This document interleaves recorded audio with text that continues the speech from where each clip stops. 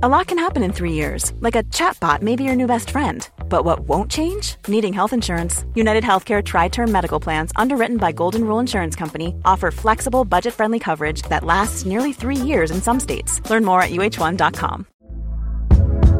Hey there, it's Michelle Norris. I'm host of a podcast called Your Mama's Kitchen. When I travel, I'm usually looking for a way to find a taste of home when I'm not at home. And one of the things I love to do when I am at home is entertain. And Airbnb allows me to do that. When I was in California recently, I rented a house that had a great kitchen. And when we were sitting around the table, we were all thinking, we're in someone else's house. Someone could be in all of our homes as well.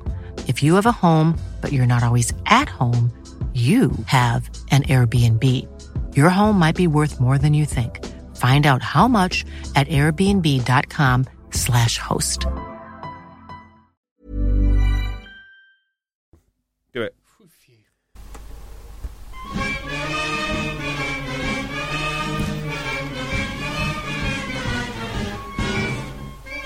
Hello, Egg Chasers. It's the Egg Chasers Rugby Podcast, the podcast about rugby that doesn't take itself or the game too seriously. We're back in the rugby dungeon after round 22 of the Premiership, after the conclusion, well, almost the conclusion of the Rainbow Cup, after the first leg of the Championship playoff, and all sorts of other rugby stories to talk about besides, which we will be getting into in the Rugby Dungeon. I'm Tim, that is JB. Hello, Tim. That is Phil. Hello, Tim. I could have made us look like a real boy band if I'd worn my... White t-shirt, plain yeah. white t-shirt. It's 25 degrees outside at nearly 9 o'clock, and it's 80 to 90% humidity. Why are you wearing a hoodie, Tim? It looks like he's been training. Look at his new sneaks. Ooh, some Brooks. Are they running shoes? They are. They're runners. Are they ghosts? They're ghosts. Yeah. Oh. They're my annual half price Vitality purchase with Not my a life sponsor. insurance. Not a sponsor of the podcast. No, but they're welcome. Yes, yep, absolutely welcome. Absolutely welcome. We do a great job for you, Vitality. Oh, absolutely. And Vitality would do a great job for your life insurance. Basically, I thought before I left the house, I feel like I'm a little bit beefy because I've been training. yeah, I've been working out. You know how it is. I don't want to brag, but I squat cleaned 120 this week. I don't want to talk about it though. Don't want to talk about it. Nice. Did you? How low? As low as how possible. How much into the squat did you have? No. I mean, how much of the squat were you already in to get the bar up? Because actually, it's hard to get 120k up too high anyway. The getting it up, wasn't the issue. I failed. I failed with my squat coming back up. I was getting it to shoulders, no problem. But then getting off the ground was difficult. Very difficult. Do you know what's good training for that? Front squats. Front squat with a 2-second pause at the bottom. So you don't use the elastic bounce. You actually, Anyway, this is nothing to do with great rugby. chat. It's good though, and glad any weight chat talk about absolutely. Let us know your other weight scores through the podcast. But thank you for listening. If you haven't already, hit subscribe wherever you get your podcast, be it Apple Podcasts, Google Podcasts, all the other places. If you haven't subscribed yet, do, because the Lions is coming up, which means you're going to get videos coming at you all the time. Mm-hmm. Videos and, I say videos, I'll get into that in a minute. Podcasts coming at you all the time. Videos as well on YouTube. And thank you very much to our patrons on patreon.com/eggchasers. Go there just for no other reason than to see what 3 guys on World Rugby's cameras trying not to look drunk but failing looks like, and then find out all the little goodies you can get by giving us your support. Yep. And thank you very much for that. And on that note, we will be doing a shirt giveaway on this podcast in just a little bit. How you doing, Phil? I'm good. Yeah. Very good. Been enjoying the sunshine this weekend. Yeah. It's lovely and warm today. Yeah. Me and JB had a couple of beers and a barbecue this afternoon. We did. Yes. Did he? How did he?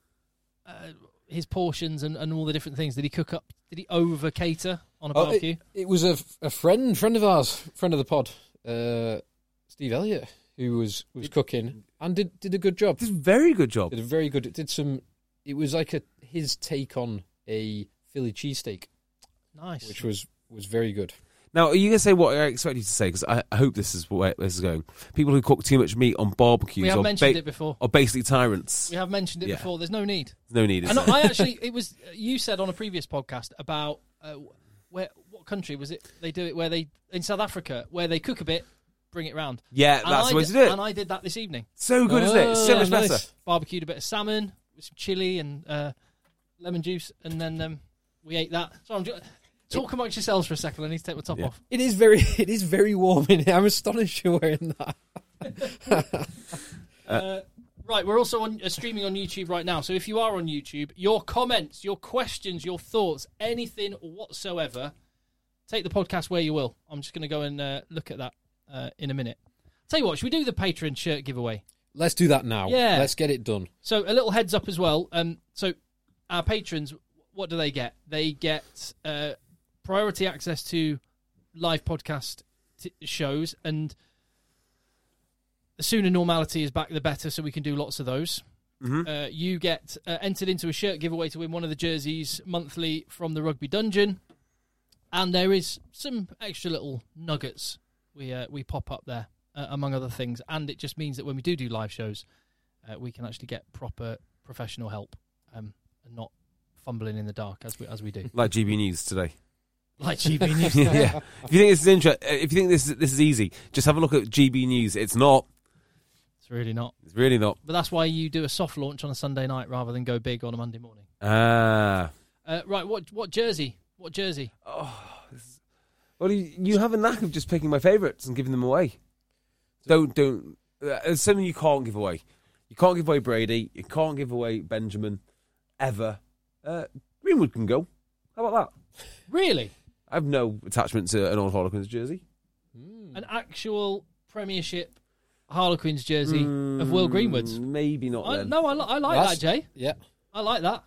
That is just demonstrating how much we care about the people that make this podcast possible. Yeah, certainly the always back yourself at home jersey. That'll only go if it's for a good cause. If the Chris Robshaw World Cup 2019. Yeah, the only way I'll 2015. ever get rid of that is for, like, I don't know, if we're raising money for someone. That's the only way that's ever leaving here. Yeah. That jersey as well is absolutely filthy. No, that's it. This is the filthy one. Oh, which one is it? That's the Chris Robshaw. That's the we always back ourselves at home Chris Robshaw England shirt. It is filthy. The other one is the Dylan Hartley. Dylan Hartley signed shirt. The Dill's one. Yeah. Oh, no, Will Greenwood, I love that. An actual Premiership shirt worn by Yeah, you put me off it. You put me off it now. You put me off it now. No, do it, Jay. Do it. It's only stuff. Can't take it with you, but someone can have that can have a great home. I've got no sons. They're not going to be interested in any of this, are they? Yeah, exactly. Right. Yeah, go on then. The Will Greenwood jersey. Oh, why? Okay. Greenwood, and it's a nice big shirt as well. Let's have a look. Drum roll, please. If you don't want the Greenwood jersey, and if you win, you don't want it, let me know, and I'll provide you with something else. Okay. That's such an awesome shirt to wear to a game as well, like proper vintage. It is an awesome shirt, and I'm giving it away. It's over 20 years old, that shirt. It is number 295. It is Bob Sugden. Bob Sugden. I feel like that should go to a Quins fan, actually. Bob, if you're not a Quins fan, let me know, and I'll sort you out with something else. Yeah, there's a negotiation to be had, Bob. Because if that's going to go somewhere, it should be to a Quins fan. Yeah, that sounds good. But hey, patreon.com/eggchasers. So, representing BT Sport as I do. Mm-hmm. As you do. Well, very well. I just want to say how wonderful it is that BT Sport have got the second leg of the Championship playoff when it's all to play for. And Ealing Trailfinders, the comeback is on, I'm telling you. Wow. Everyone tune into this one. When I watched this, what popped into my head was... Hold on. Oh, come on. So you okay? Can you go on? Get him a body bag! Yeah! That bit from Karate Kid. Some of the chat around this game this week has been very kind, but not really very realistic. Yes. Comparing Ealing to Exeter would be up there with that, with that description. I think they were quoted as saying, Saracens are wary of Exeter-like challenge from Ealing. I'm not sure that's quite what's going to happen. Exeter, when I played against them 11 years ago now. I love that little drop. Yeah. Don't you love that you can just drop that in? Yeah. Go on. Carry on, Phil. Well, no, that's kind of it. That is the whole point, that Exeter, when they first got promoted, there might be some comparisons, because that Exeter team did bring in a lot of talent, but it still wasn't. It was multiple years before it was able to compete at the top level of the Premiership. And Saracens are the top of the team that they've got. Even the team they put out today is the top level of the Premiership. It's the top level of world rugby. They've probably got half a dozen players in that team who are in the top 5 players in their position in the world. It's ridiculous, isn't it is a world class team. So it's not surprising that Ealing have been hammered. That doesn't mean that Ealing are a terrible team. It just really shows the state of Saracens. Yeah, and I mean, to draw a parallel, we had the French top 14 playoff game, which we'll talk about in a bit, between Bayonne and Biarritz, which was the third bottom team in the top 14 playing against the third top team in the Pro D2. And I would have, just to draw that parallel, I would have loved to have seen how Ealing would get on against Worcester. I still think Worcester would win. Worcester would batter them, judging by this. Well, I don't think they don't would know. batter. I think Saracens would batter Worcester. Yeah. There is that argument as well, yes. Saracens, Ealing are not the first team to have that Saracens team. Worcester are the outlier in the Premiership, aren't they, as to like how poor they are at the moment. Yeah, I know they had 3 games cancelled through COVID, which they all got wins for. But so they may well have won some of those games that were cancelled, but remember, it's unlikely. They only had 1 league win in the entire season. Yeah, it's tough, isn't it? So I think Saracens would batter Worcester. I think you're broadly correct. Yeah, they would put, I'd say, more than 40 points on. Well, you have to ask another question, don't you? Which is like, I understand why Saracens had to get relegated. I understand that. Yeah. Action had to be taken. But is it really fair to have a team like that down in the Championship? I don't mean on the club itself, but I mean all the other people who are competing in that competition is distorted for effectively 1 year. They do like playing against Saracens if you're not chasing promotion, but Ealing are chasing promotion. I'd argue it isn't particularly very useful from a sporting context to get the greatest team, or one of the greatest teams in Premiership history, and then put them with a bunch of minnows. Yeah. Yeah, and you are right. By the way, the alternative would have been them playing Leicester this year. Let's not forget. Yeah. They're pretty handy. Yeah. Well, certainly Leicester this year are a lot better than Leicester last year. Actually, Leicester, with the team they have now, because there's so many kids coming through, they could probably have put out a similar team in the Championship. And it wouldn't have done them any harm. They would have come back up. And actually, that Leicester team would be fine for next year as well. Well, Leicester they've effectively benefited from relegation without relegation, because they've used the opportunity of no relegation to totally clear house and restructure their team, which is what would normally happen if you look back at, say, Northampton or Quins when they got relegated, successfully bounced back up immediately, unlike someone like Bristol or Leeds or London Wash did bounce back up immediately, but they did not for the better. But then obviously Quins and Northampton went on to win it because they cleared some of the dead wood, got some of the talented youngsters coming through the ranks.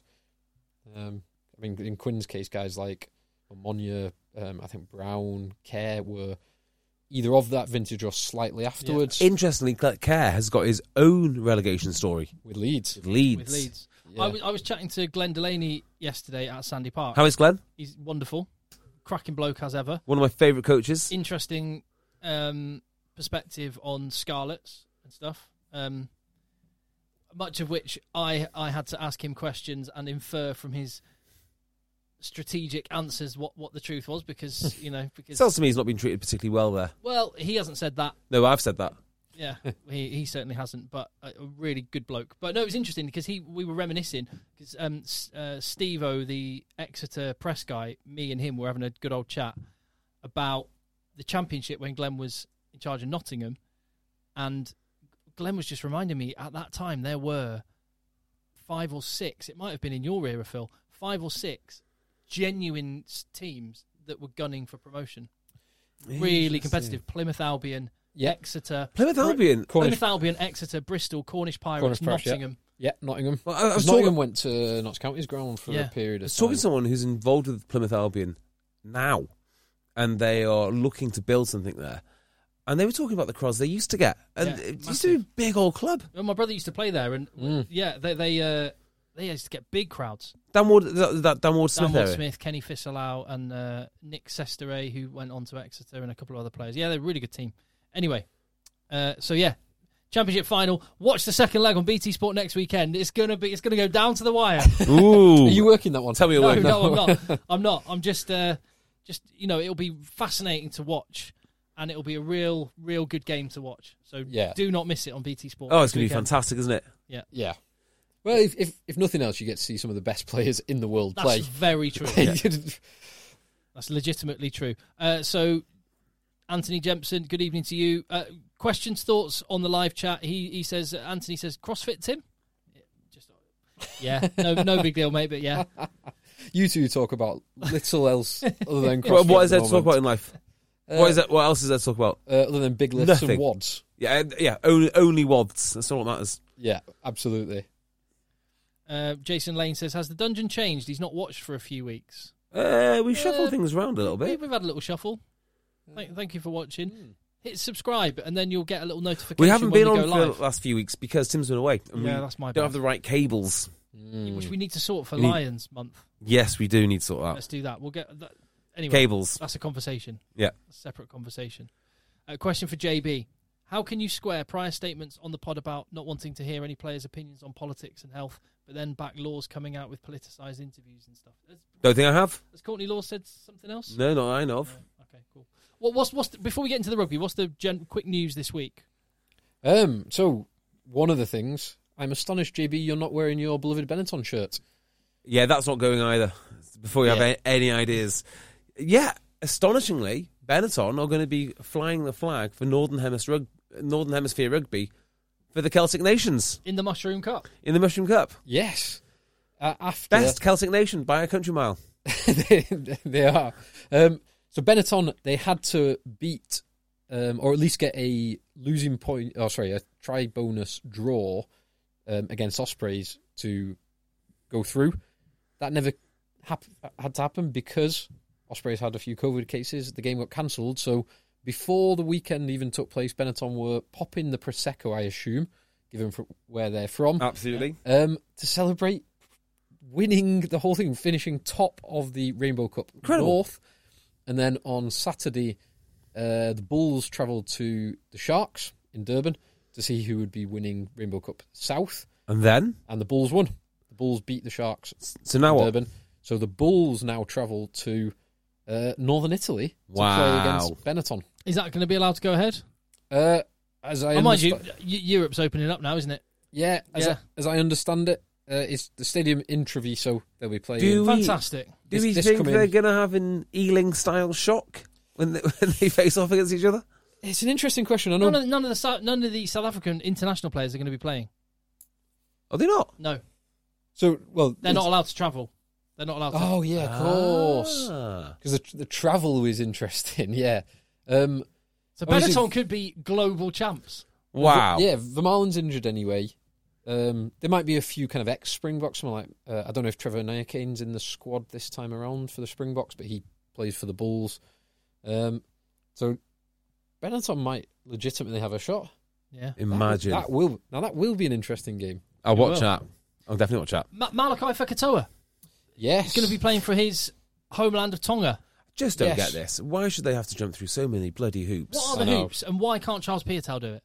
So the hoops are, you have to play, there are certain specific sevens registering tournaments that allow you to, there's a loophole they've kind of left open. Oh, there was chat about Carl Ferns and Stefan Armitage doing Playing that. for France, yeah. Playing for Playing for France. France. Imagine Carl Yeah. Burns, Stefan Armitage playing sevens. Yeah. I think it could go very well or very poorly. But obviously it's not about the sevens, it's about them qualifying to play at the next World Cup, which Fekitoa is. Sir Charles can't because the Monaco Sevens tournament is when Bristol are playing. Oh, So if Bristol were less successful this season, Piatel could have re-registered for Tonga. that feels such a wrong way to approach it. To leave the loop Particularly as he goes to Monaco on holiday so often. where he can afford to. Yeah, Well, as soon as he retires, he'll be moving all of his financial affairs to Monaco. rightly so. It does feel a bit wrong that there is this loophole that everyone knows is there that has not been closed, but some people can't access it because they play for certain clubs. That just feels wrong. Yeah. You either close the loophole, which I don't think is right, or you Make it far more open and transparent, and just say, look, if you want to switch, there are certain conditions around it, but let's actually put it in place, and you don't have to have these stupid qualifying events. Yeah, there must be a reason for this loophole to remain open. There must be some legal reason, because I assume that it's something to do with Olympic qualification, or the things you need for Olympic qualification are different, aren't they, to I think you're right. IRB, World Rugby rules. Yeah, and that it might be that is the reason for the loophole, that you've effectively got two branches of qualification rules. Whatever the case, this strikes me as another example of rugby doing a really good job at nearly getting it right. How do you mean? Well, this is so rugby. It's so rugby to go, we're going to allow this to happen. Oh, but by the way, only if this and this and this happens, which make no logical sense. Fekito being allowed to switch seems like the right thing. I agree completely. Piatau being stopped because he's at a club that's doing well feels... Yeah. It just feels wrong. The case that the two of them... available, is he? The two of them, if they both have the intent to do it, they're both in almost identical positions, i.e. they played for the All Blacks a long period of time ago. They played relatively few caps, although that shouldn't really matter. They are both Tongan or certainly of Tongan descent and want to play for Tonga. So and I don't believe this is legal. This is World Rugby. This isn't a law thing. This is a World Rugby. Yeah, this would be a regulation governing body. So they could get around it if they wanted to. Yeah, I do think you should be allowed one switch. I have no doubt about that. Yeah, I would have switching in probably more controlled parameters than you would, but I would maybe if you're over 30, you can have a switch or whatever it is. Yeah, I don't know what it is. Even under 30, but I would have it. Yeah. What I wouldn't want is, say, I don't know, Tuisova and Randrander, for example, being able to now switch from Fiji to play for England or France or the All Blacks. That. I mean, as an Englishman, I'd like Randrander playing. I'd take him, but that would just feel totally wrong if you could switch that way. Yeah, agreed. But like Nathan Hughes, would love to see him at the World Cup for Fiji. I don't think he should ever have. Well, no, for him, and I would have done what he did. I would have played for England and taken that 25 grand every game. 100%. But he's a Fijian, and he should have played for Fiji. So. Any other news? Oh yeah, there was an interesting one with Tom Youngs. Yeah, okay. So Tom Youngs was charged. Oh, this is back to last week's Leicester Bristol. Yes. So after the fracas, the event, everything that we discussed last week was really surrounding the Lam Afoa, is it Carly situation? Tempest. Tempest, yeah, situation. And then evidently after that, I think after the game, Tom Youngs is reported to have said, "You're not effing strong enough to have given a penalty try to Ian Tempest." So he has then been charged for bringing the game into disrepute and also disrespecting the officials. I don't. Fair, by the sound of it. It does sound fair. Yeah. Or at least worthy of being brought in front of the authorities. Yeah. Now, let's see how it plays out. Yeah. I think he probably should get a combination of a fine or a ban. I can understand his frustration though at the situation, so I think that should be considered. Yeah, but we haven't heard anything yet about... Well, one, I just mentioned Nathan Hughes. We haven't heard anything about Nathan Hughes doing exactly what Harry Williams did last year against Saracens for Exeter, going on the field when he was a replacement with the bib on. Oh, yeah. And we haven't heard anything about Pat Lam, have we? Yes, we have. Have we? Yeah. So I can confirm this. The RFU have emailed Bristol and are launching an inquiry. So this was confirmed by Bristol on Tuesday or Wednesday or whenever their press conference day was. That was said on the Zoom call. Bit disappointed with how Lam handled the whole thing, actually. What, last week or in the press conference? Both? In the press call, yeah. So he spoke about... Well, he said he's delighted that there's an inquiry happening because it'll allow everyone to put stuff into context, and once everything's in context, presumably... they'll come out smelling of roses. And John Afoa might be a year older then, which he can then bring up. Yeah. Absolutely right. He's nearly 40 and there's COVID about. What? I don't agree with Lam on that at all. I don't agree with him because it is in context. It couldn't be in any more context, could it? I mean, there's several cameras on you. There's microphones on you. Well, there were bits we didn't hear. Yeah. The one bit we don't know is, did a forward go on himself, which I think he probably did, or did Lamb tell him to go on? But that's the only bit we don't know. Yeah. And that can only go badly for Pat Lamb. Because as we understand it, a forward just went on. So it could only get worse. Yeah, I think... So we finding out a bit more, getting a bit more context... It might really happening. Though, really something. So the RFU are definitely doing something with it. But you're right. I think that will probably just demonstrate that Lamb took the decision to say that a forward was injured himself, and a forward then stepped up and said, "No, boss, I'm not injured." But it was. I don't think Lamb ever consulted a forward to say, "Are you injured?" or anything like that. I think it was a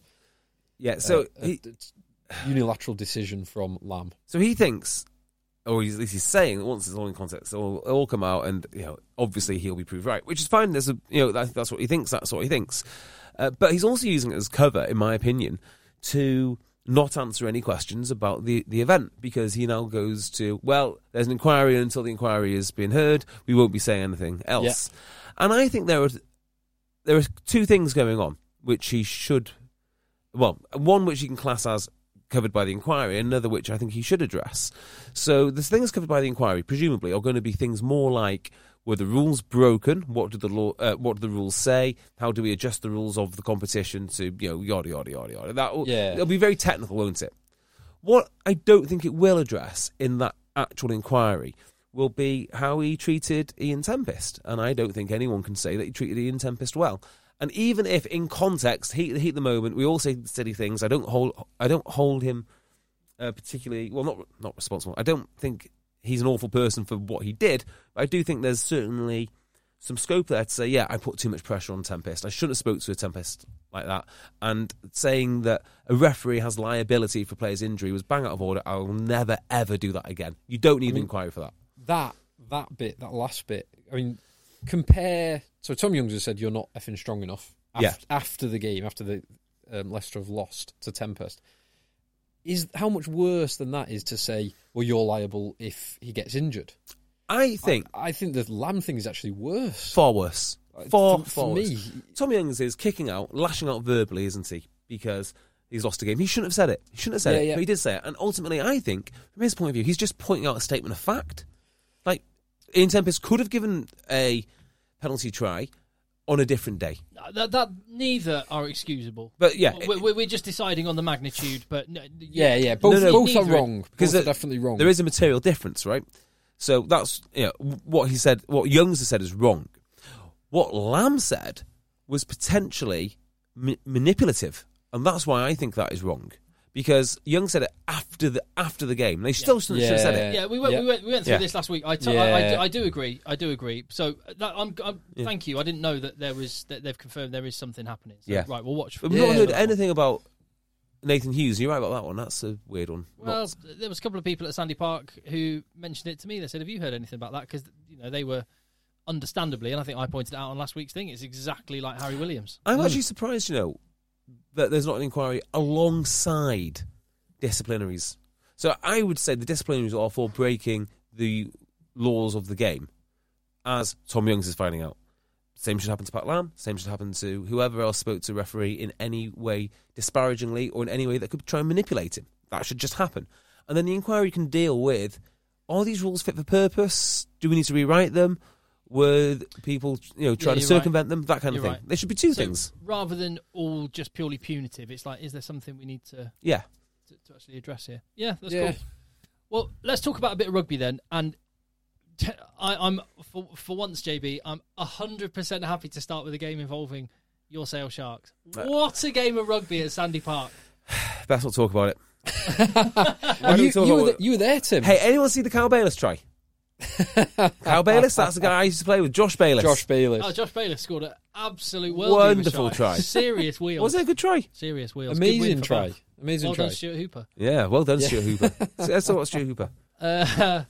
No, what a game at Sandy Park. It was one of those days I felt so lucky and privileged to be able to be there and watch that. What a game of rugby. I don't understand this game. I don't know enough about rugby. I found this out. It was a hell of a game. And this is another game. So that the Sale game. What is going on? Is everything all right?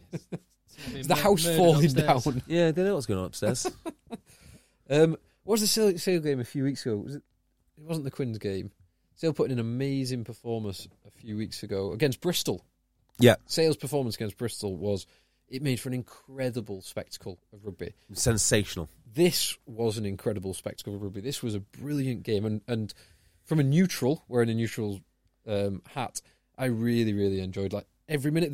The story as it unfolded from, obviously, Sale, they know they've got to go for the 5 points to nil, 5 league points to nil, the 4-try win, and stop Exeter getting anything.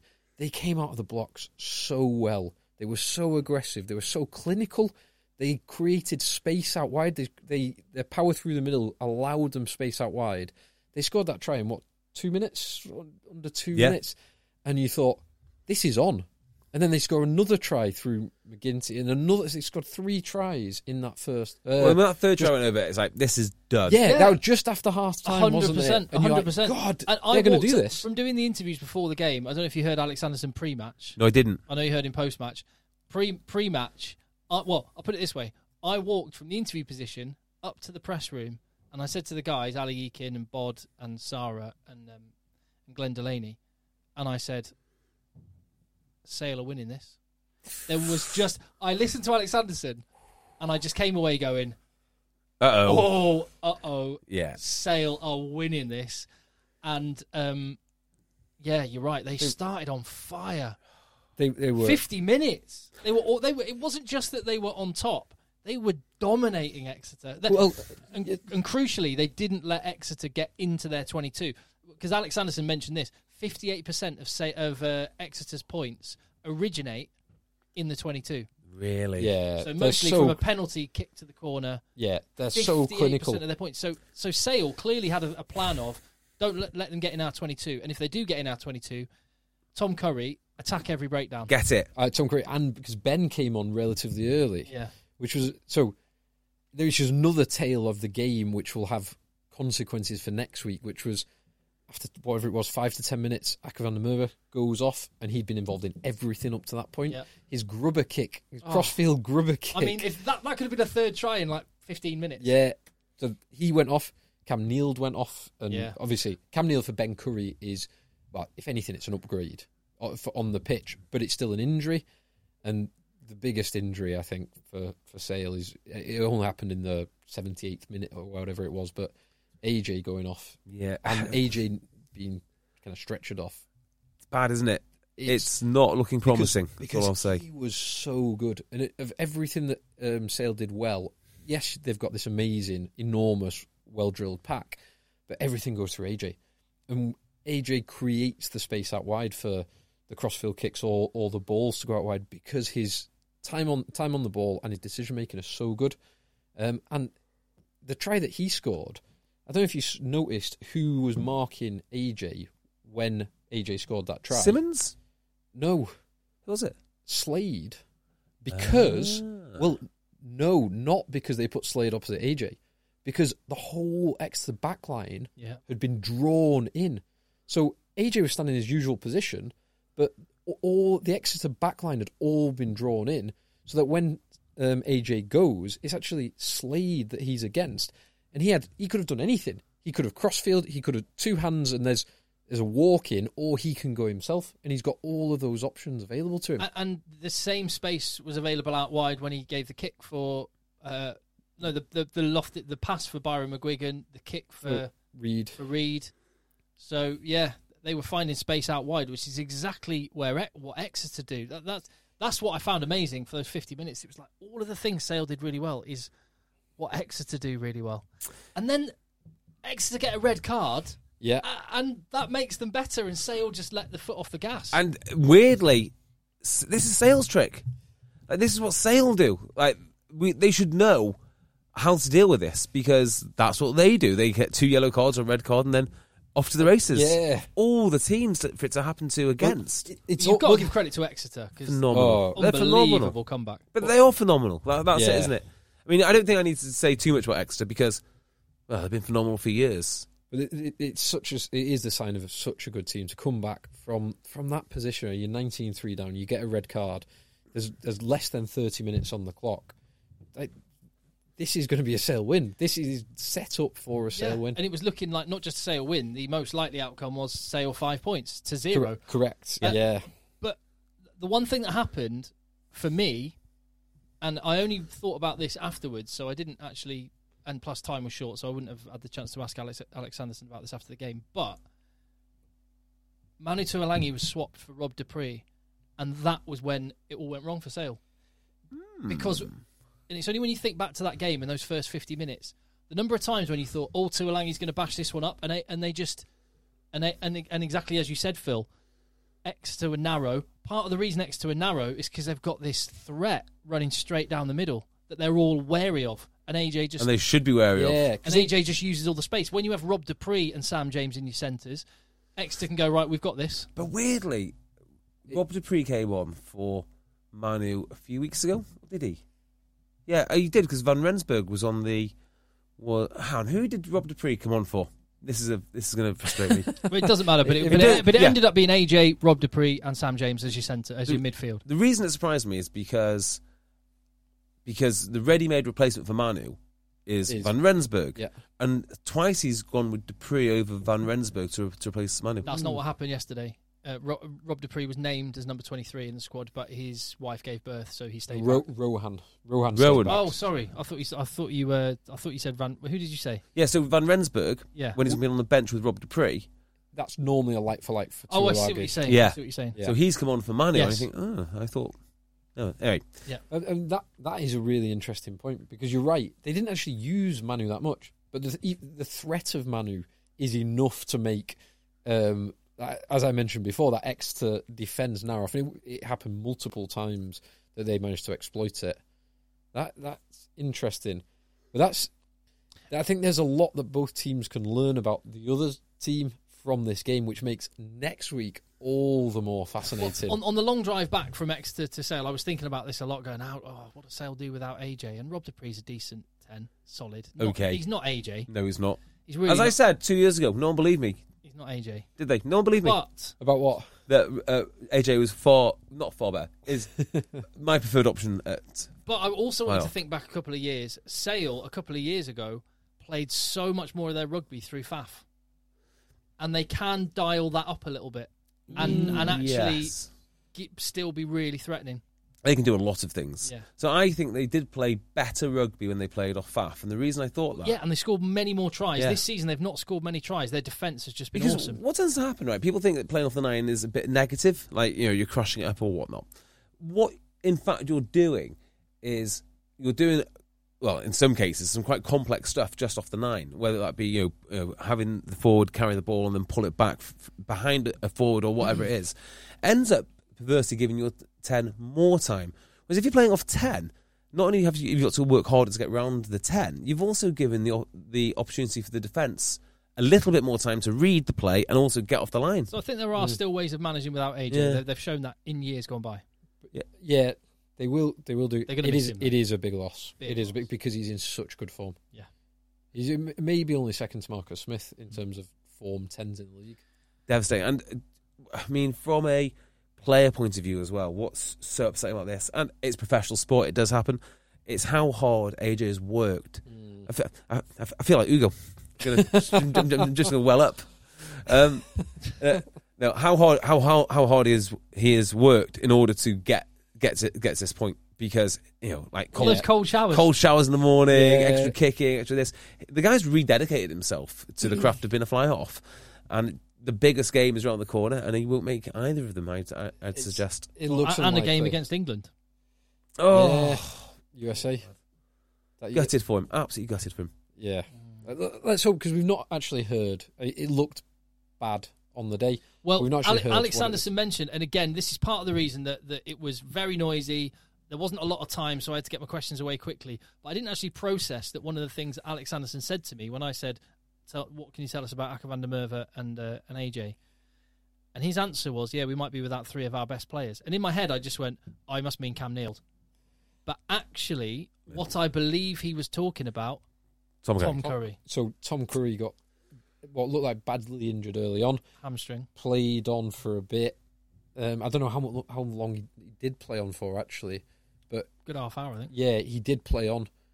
But Yeah, I mean, I think he might have been referring to Tom Curry, so watch that. Yeah, I'm pretty sure he was. yeah, Certainly was. and that would be a massive loss. I mean, obviously, you've got another one of them on the bench, but I think Sale's best position is with 2 Currys. Like, the more Currys you can get on the pitch, the better. I completely agree with that. But we haven't even talked about Exeter, and for a second week in a row, they've used a get-out-of-jail-free card. Their bench was awesome. Stuart Townsend, what a spark he has been in the last 2 weeks. He's doing great, hasn't he? Yeah, he's all. It is quite nice having the Maunder's a bit more steady. Not to say that he can't do the live wire stuff, but when he plays that earlier role, he plays a bit more steady, more box kicking, simpler passing, less threat around the breakdown, and then Stu Townsend comes on and is a live wire. I'm going to try and find the name of it. We had an audio expert get in touch, a sound expert. Oh, yeah. Did you read that? It's fascinating. Because I was just about to say, the noise at Sandy Park, 3,500 people, was unbelievable. We can't mention his name. Oh, no, that's right, we can't. Can't mention his name, but we can weirdly mention his hobbies and where he lives. Yeah, which is open sea kayaking in North Wales. Yeah. I like doing open sea kayaking in North Wales too. But not on Puffin Island. Oh, yeah, and he said there are still puffins there. Yeah. Oh, there we are. We're giving away his location and his job and his hobby. So, yeah, but don't mention his name. No. Anyway. But he said that, because I'd said how loud Brentford Stadium was with only 4,000 people in it. And you said, I wonder if it's like, whether spreading out actually makes it louder in some way. And that's exactly what the case is. Did you read his candle analogy? Yes. Candles spread around a room will make the whole room feel brighter than if you had a bunch of candles clumped in one corner. There you go. That makes sense. And sound travels until it hits another object. And if you all spread out 2 meters, there's more space for it to bounce around. This is the future, isn't it? Spreading out the crowd. I tell you what I do like about the thinned crowds is how obvious people are. We were watching the football today, and you can actually watch the individual football fans going absolutely wild. Yeah, when the goal went in and everyone rushes down. Yeah. They don't know what to do with themselves. On the flip side, I really like seeing just a massive throng of people at the cricket. Yeah. Just getting on it. Well, I love that. I love that. In fact, I love that way more. And I want full crowds back. But interestingly, with stadiums, the one thing that is just unbearable on the negative is how loud the PA systems are. Particularly Sale Sharks is the worst. What? So ridiculously No, it's loud. not. And part of the reason is because they've got it turned up to the volume it would be for a full match day. But all this space for it to bounce off of. I think Sales PA is really good. No, it's... I love it. I love the guys who do it, and we want to do some work with them. So I'm not disparaging the guys that No, do it. I think it's just really too good. loud. It's too loud. I like it. It's too loud. Not loud enough, if anything. Yeah, if anything, it needs to dial up even more. Exeter Chiefs, well played. Fair play, Absolutely Exeter. love it. Oh, still down, streams down, apparently. Yeah, it's back Ooh. up now. It's back up. Okay. Ooh. Yeah. Yeah, and... So, just on Sale then, before we move on to Sale. The only results that I could game plan for, which was an absolute negative, was getting hammered. That was the only one, really. A close loss, fine. A close loss could be very good because you can see what you can do. Close win, fine. Close win, great. Yeah. A big win. Do I need to tell you about that? This was the one I didn't see, which is a narrow loss after absolutely dominating. And I think and 3 injuries. Yeah. It's really, really bad. Now, I think, talking about, just having chats and whatnot, that actually this is going to encourage them and inspire them to go forward. And I do think this is going to put them in a better situation to win the Premiership now. Well, Exeter will probably be without Janis Kirsten, who had that big concussion. Oof. Well, it appeared to be a concussion. We don't know. But the HIA protocols mean he may miss out. Is Jack Vermeulen available to come back in? Because that would be obvious. He was not suited up in his kit, but he was walking around. He didn't look too injured, so he may well be available, which is pretty much like for like. Yeah. Sam Skinner will be unavailable. Johnny Gray may or may not be fit. Okay. So that could be a big hole filled or gap missing, yeah. one way or the other. And the other one is Dave Ewers may end up being unavailable, which would be a big loss for Exeter. Because he's really coming into his own again, hasn't he? It would depend on him being cited, so that we can talk briefly about the 2 card decisions. But if Exeter lost Dave Ewers, Janis Kirsten, Jack Vermeulen and Sam Skinner, they are their 4 enormous second row /6/back rows. 100%. And they are enormous. And they are, all 4 of them are enormous. All 4 of them are really good. And they're all kind of like-for-like replacements for one another. So if you lose all of those, and that's probably the worst position to lose those players when you're going to be playing Sale. Yeah, if you lose those and then you're going to play Harlequins, okay, we can deal with that. Yeah. So, and the other thing was, this game, it's sort of true characters came out, I think. And what I mean by that is Exeter started kicking points rather than just going for the corners, which is kind of telling when you're Exeter, when they deviate from what makes them so great. Well, did they deviate? I mean, did they only do it for the final? No. The first kick and the last kick. The first kick. Okay. Yeah, of course, because it was 19-3. So I thought that was quite interesting. But Yeah. even more interesting was the attitude of Sanderson post-game. First time I've ever heard him sounding like a fairly conventional DOR, talking about things like set piece. And to me, it's like, okay, yeah, they're going to go back now and they're going to be even better. Because the set piece Sale did very well at a scrum early on. And then after that, I think Exeter probably got on top of them, both in the scrum and the line-out. Bevan Rod didn't have a good day. Yeah. And it's interesting that Bevan Rod, who Didn't start. Yeah, who started against La Rochelle, got dropped to the bench for this game. Well, they just got 2 very good loose heads. But I think if I was going to back a loose head in particular to do scrimmaging, it'd be Harrison all day long. Yeah. But Hepburn got change against Oosthuizen in a couple of big scrums. So on the other side, obviously. Quick one. How was Sanderson when you interviewed him after the game? Intense. He was very intense. Devastated. You could tell that. Trying to take the positives, trying to lick wounds, and I thought he said all the right things. We're going to use this. We're going to use this pain. We're going to use this for when he said that, motivation. I thought, ooh, right. He says it right at the end of your interview. Oh yeah. I bet they are actually. I bet it's going to be. They were hurting. Yeah, that is going to be very, very interesting. They think that they'll win it. They think they'll win the whole thing. Yeah. If they beat Exeter, which they definitely can do, they 100% can beat Exeter at Sandy Park. Well, if they do that, yeah. Who would back against them? The teams that would be loving this the most are Harlequins and Bristol. They're going, oh yeah, another one of those lads. Yeah. Loads of injuries, massive intense battle. Another 3 injuries for each team, please. I don't know. Do you look at the Exeter Sale game and think, I'm looking forward to facing one of those teams? No, you'd go, punch each other out a bit. Wear each other down and then soften each other up, and then we'll take advantage. Each lose 3 more of their best players, and then we'll play them with a steel sharpen steel. Until the point that it doesn't, until there's no steel left to sharpen. There is, so we're going to have these 2 conflicting semis, aren't we? The absolute blood and thunder. Talk about the 2 cards briefly. Yeah. So, the red card was not a red card in my mind, and the yellow card probably was more of a red card than the red card. I thought the red card was the Sam Skinner one, tackling Faf.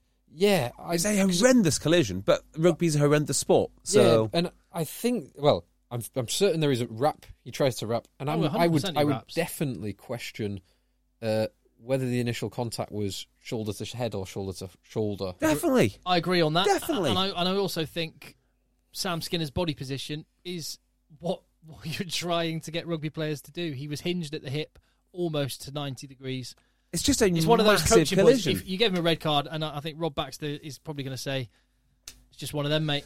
Maybe we'll have to get more 5'6" players. I just don't like running around. So I don't like it because I understand why the laws have changed. The disclaimer, right? But I watched that with no sound, so I can tell you guys are discussing it with the benefit of listening to the conversation. I watched it with no sound. I was racking my head. Oh no, the comms were all going, yeah, that's a red card. That's a red card. Oh, right, okay. So I was racking my brain as to it looks like a red card for someone who doesn't know anything about rugby, but if you follow the actual letter of the law. There was one side, one of the angles did look bad because you can't see the point of contact, and Faf's head does kind of snap back a little bit. His hair makes that. He's quite good. Yeah. It's like the slow motion. His hair goes everywhere.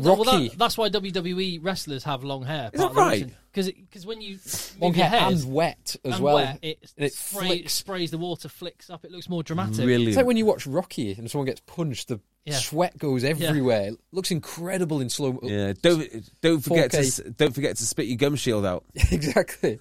So, but one of the angles you're like, oh God, and then the other angle, you're like, well, no, He's wrapped. It's a kind of shoulder to shoulder, and obviously Fafy's giving away 6 stone to Sam Skinner. So, And 2 feet. Yeah. So I was surprised and a little bit disappointed that's well, actually disappointed first, not that surprised, but Yeah. It's a tackle that looks like it should be a red card, although I don't think it is. yeah. And I could have understood the U as one more so being a red card. Although I was quite happy it was yellow as well. So Yeah. Hard. hell of a game. Did either of you see the yellow card for Zach Henry in Wasps Leicester? No. Talk Which to me. was an interesting one. I think was probably handled well. Final game for the Tigers. Yeah, what do you make of that, actually? They're getting rid of all their backup fly halves. Yeah, fine. Johnny McPhillips is gone. Yeah. Fine. Henry's gone. And I'm sure that... I like Zach Henry. I think he'll do well. And Johnny McPhillips is a very capable, solid, dependable squad 10. But, Sounds- they're not George Ford, and fine, they've got Freddie Burns. It sounds like they might... It sounds like they're probably in the market for someone else as well. Unless they've got a good kid coming through who we're not aware Well, of. that I've heard of. Tell us about the yellow. So, Marcus Watson breaks down the right wing. He passes to, I want to say Robson, but that might be wrong. But just after he passes, he goes into Zach Henry, and he kind of jumps. But it's not a jump into contact, but he is, as he's running. Marcus Watson jumps. So yeah, Marcus Watson jumps. So he is kind of off the ground, and Zach Henry goes really low, like kneecap low, and almost half pulls out. So he ends up standing up as Marcus Watson jumps into him, and it looks in full speed. It looks horrific because Marcus Watson kind of goes up and over, legs in the air, lands on his head, and it was given as a yellow card. And they actually, I think it was Luke Pearce, praised both Zach Henry for going low, but also the unlikely. It's not a reckless challenge. It's an incredibly unlucky collision, but then still gave it as a yellow card. But I don't understand that. But you can still I was glad it was only given as a yellow card. I actually could have said it's a rugby incident because there was some fault on the tackled player. But I was just glad it wasn't a red card because if you watch that full speed, a lot of people's instant reaction would be Red. Bloody hell, red card.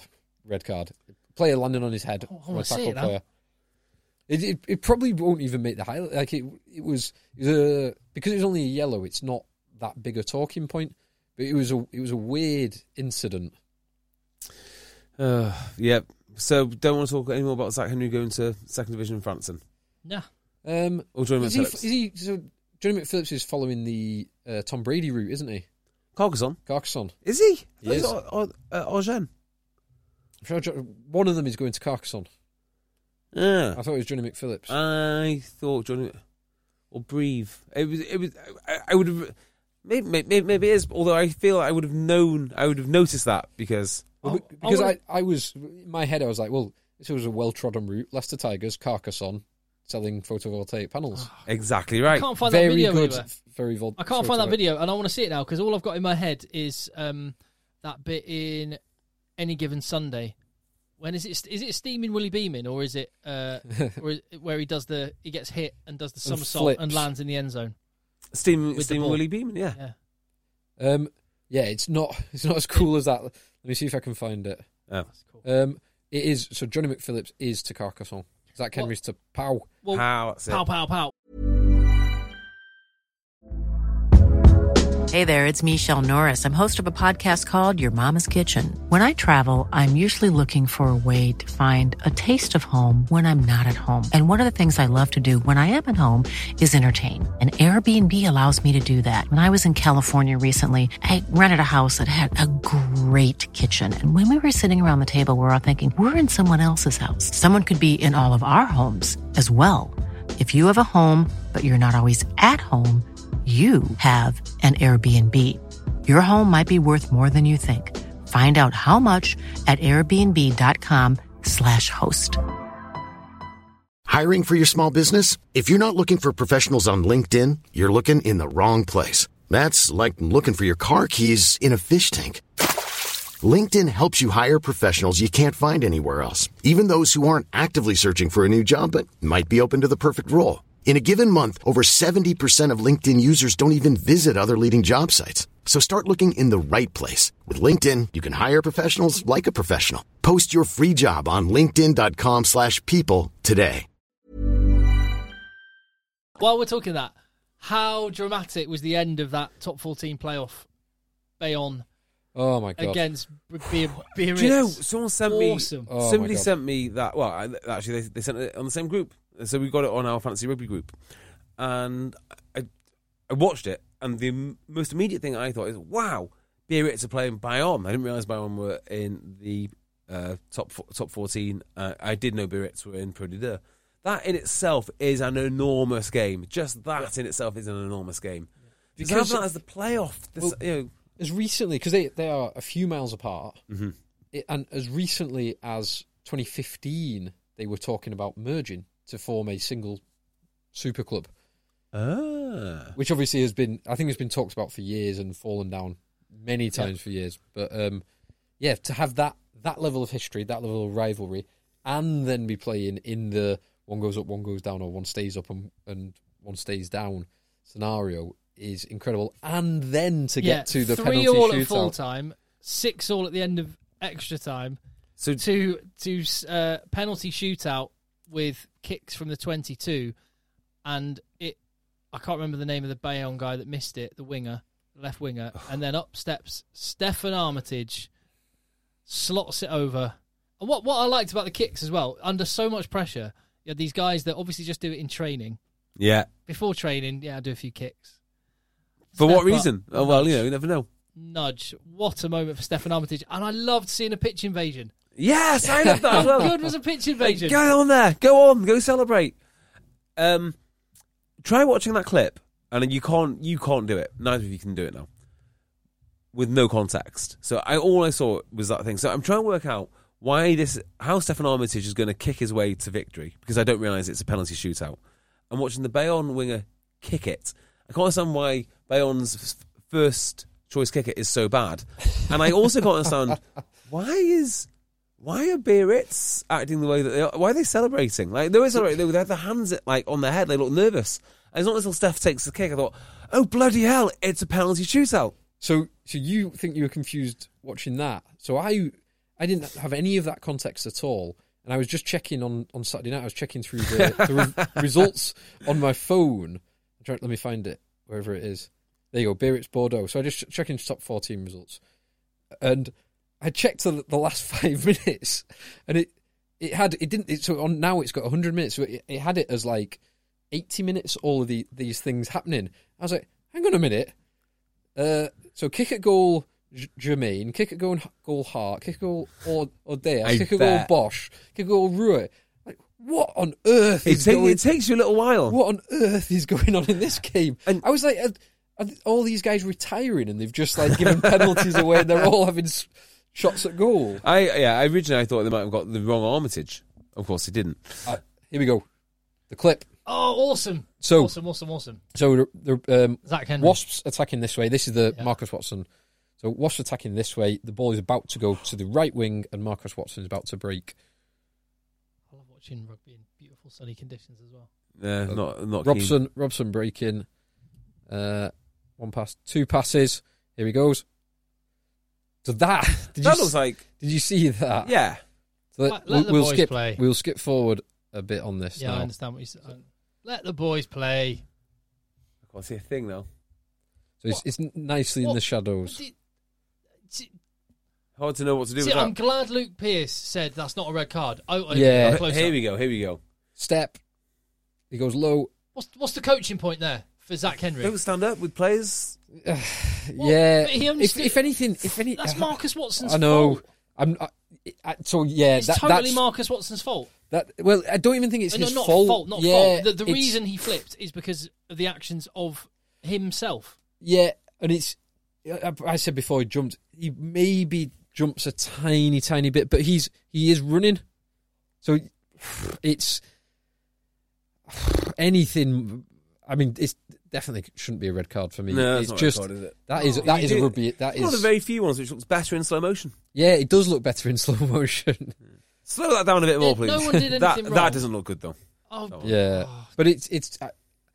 I don't fine, think it's fine. If you want to give that, fine. I don't think there's anything to gain by giving anything for that. Yeah, No one was hurt. It wasn't a dangerous landing. They're both. It's just a rugby incident for my money, but fine. I understand right. people are going to go, red card, fine, whatever. No, but you are right on the.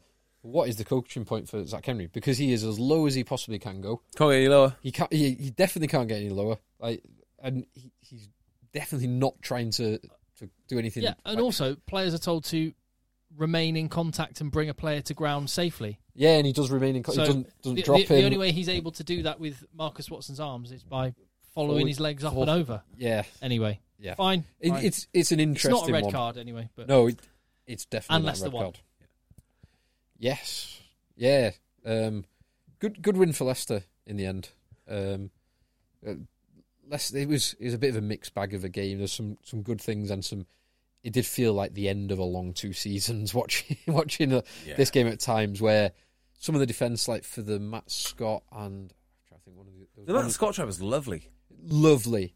No one picks him up though. Like he's there's a great shot of the Matt Scott try from behind the posts where you can see all of the movement of both teams. And Matt Scott runs that line from like 20 yards away. It's a great line, but it is telegraphed, and he picks an enormous gap because no one picks him up. There was another one, I can't remember which try, but at least one of the Wasps tries was a little bit of defence optional from Leicester. But it made quite an entertaining spectacle. One of the messages on the live chat was about a suggestion that we do a kind of end of season review on clubs, which we could do. Perfect, love that. Yeah, so that's a great shout. And with any more ideas, by the way, we're going to do a Q&A pod. Yes, we need to do aren't that. we? So your questions, your thoughts, your starting points, ideas like exactly that one, thank you for it. Contact eggchasers@gmail.com. Our email address, contacteggchasers@gmail.com. And it's just been exactly 1 hour since we started this, so I'm going to give a plug. North Dorset 7s and 10s. So logistical challenges have hit us now.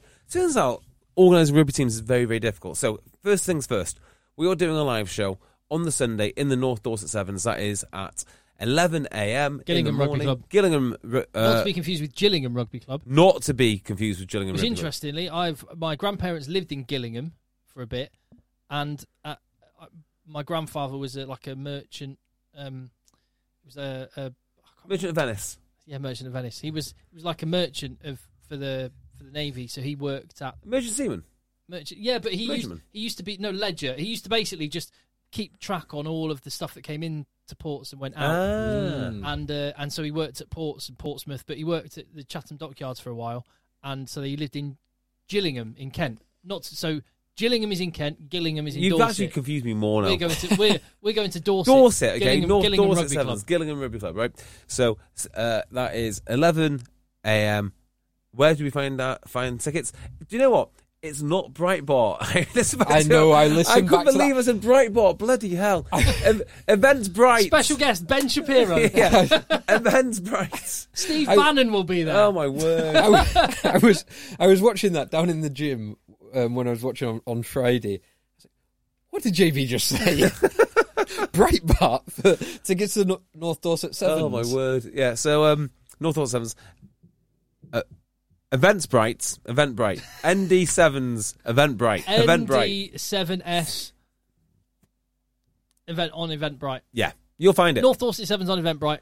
Get your ticket for the live show. If you're a patron, claim your free ticket. Now, via buy the Patreon tickets. Do buy the tickets via the link. You can buy when you get to the Sevens, but they're going to be substantially more expensive on the day. And we need to sell the tickets earlier because we need to work out numbers, if that makes sense. So if your idea... Especially when there's doesn't matter. Yeah, it's getting tricky because I know a lot of people have gone with the intention to buy on the day. Do not do that because they'll be more expensive. Last thing, arranging rugby teams. It has dawned on me, and in fact it's dawned on Lee Mack, who is our team manager, that when you have two teams playing, 10s and 7s, maybe we might not be able to play all the 10s and all the 7s. We need more players. So we were going to run like a dual squad, weren't we? Yeah, exactly. We'll go and do that. We're going to do some 10s, and it works out like 86 million matches.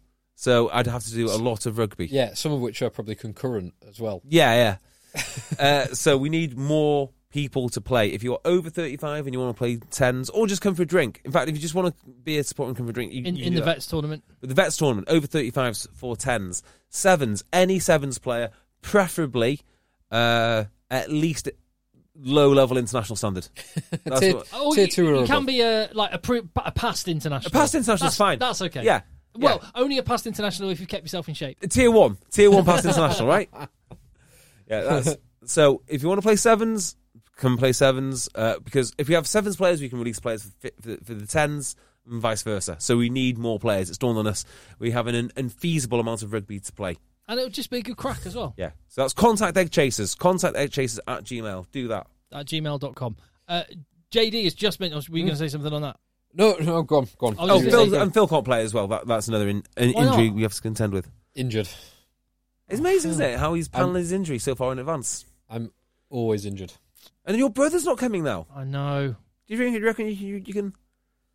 Sweet talk him. I'll see if I can work. I've told him that I'll look after him. Work at him. I won't let him get hurt. Yeah. these like my brother played at Premiership and stuff, and Phil played at Championship. Might have even played against Nick. Yeah, a few times. I think. Yeah, he beat you up. I definitely played against him when he was at Nottingham. Yeah. So anyway, maybe at Plymouth as well. Point being, they've both played at a good standard. Aren't these ex like pro / or semi pros even a little bit precious with their bodies? Too finely like tuned. After retirement. Do you know who's not precious with their body, and I love him for it? Dean Schofield, the captain of the championship-winning Sale team, was playing for Stockport until last year. That's awesome. That's awesome. Toulon captain at one point as well. Toulon captain. He was a Toulon captain. Yeah. He's a Sale captain. I'm pretty sure he must have captained either Worcester or Leeds. Probably both. He did London Welsh when they came up, and he's still playing. Well, no. This is the first season he won't be playing because he's concentrating on various businesses which he has. But he was playing last year for Stockport. Wow. JD on the live chat says, and he's quite right, surely Dan Cole's try deserves a mention. A rarity right there. Yeah. A collector's item. It really is a collector's item. Is it his second? He definitely scored one for England. Oh, is it England he scored for, maybe? But he might have scored another one for Leicester. I'm sure, I don't think it was mentioned in comms on the Wasps game this week, but I'm sure only a few weeks ago, Nick Mullins mentioned that Kieran Brooks is something like 150 or 160 Premiership appearances without a try. Yeah. Oh, Kieran Brooks is leaving Wasps, isn't he? Yeah, there's a few players, both Wasps and Quins announced players who are being released, and there's some bloody talented players. Yeah, so going. the Quins list is really quite talented. Baldwin, Landacco. So Baldwin's been signed. Yeah. Oh, sorry, just actually released. Released. Yeah, Nathan Earl was one who was released, and then now going to Newcastle. Yeah, picked up by Newcastle. Landacco is very talented. Elia is very talented. Is it Elia? Elia. And Benny Taps. And Benny Taps is and great. Dean Richards was talking about this. It's his comments from yesterday in the rugby paper today, and he's basically saying the quality of players that don't have any club is frighteningly good. Yeah. Well, and for those players, and this, frightening, but also maybe this. I know, Tim, you were talking the other week about how do you solve the South African problem, or the problem where you are incentivized to buy massive, enormous, very talented South Africans because they're relatively cheap. Well, there's actually been, so obviously last year when there was a 25% reduction in Premiership wages, saw a greater than 25% reduction for most players, because the top players, there would be a handful of players who could command whatever they want anywhere in the world, who will not have taken any pay cut, or certainly won't have taken a 25%, and then everyone else will have borne the brunt of that, so people have taken a much greater. And actually, the value of a squad level winger, or any position, has gone down. That obviously was not intended to address or redress the balance of English to South African talent in the Premiership, but it has the unintended consequence of doing. It will look like something that you mentioned just last week, and so there are a lot of very talented players who are going to find themselves without a club. Tough, isn't it? And if you're transitioning from rugby, fortunately the RPA, this is one thing they're very good at, is helping people with qualifications or training or whatever. Mm-hmm. But if you've only been a rugby player and you're going to transition to something else, it's not a great time to be leaving the sport and going in picking up something else. So there's a lot of people that you sort of forget about the human part. We just consume the product we see on the telly, but the human aspect of this is quite tough. I mean, this is the same for all sorts of careers in all sorts of ways. But it is, I think, more pronounced in professional sport because not all of these guys are on mega money. And actually, none of these guys are on mega, like ludicrous footballer or greater money. But if you're a 20 to 25-year-old lad who's had kind of 4 or 5 years of being a professional rugby player, you might be earning, I don't know, if you're lucky at the moment, you might be earning 100k. There'll be players less than that, players more than that. But as a 25-year-old lad, what other jobs can you go jump into and be earning 100k? I think, right, if you're earning 40k, right, on the very high-end academy contract, right, 40k is probably the highest end. Maybe maybe 30k, but whatever it is. Whatever it is, 35k, 40k, doesn't matter. If you're earning that kind of money and you're 18, you're basically a millionaire. You're basically a millionaire. Yeah, if you're 23 and you're on 100k, which these guys, there are players who are on more than that, who are not even, or certainly historically not even the top guys. That is mega. Huge money. You will not be able to go and get that kind of money anywhere else at that age. If you leave professional rugby at the age of 22, you don't quite make the cut at the top level, so and all you ever got was a 35k academy contract. Yeah, the hit on you. Yeah, you've got to transition, but the hit will not be as pronounced as if you've got a mortgage based on earning 150k. Have I told you a story about... Yeah. So I was talking to a player, I won't name any names for obvious reasons, but we were doing modelling of different...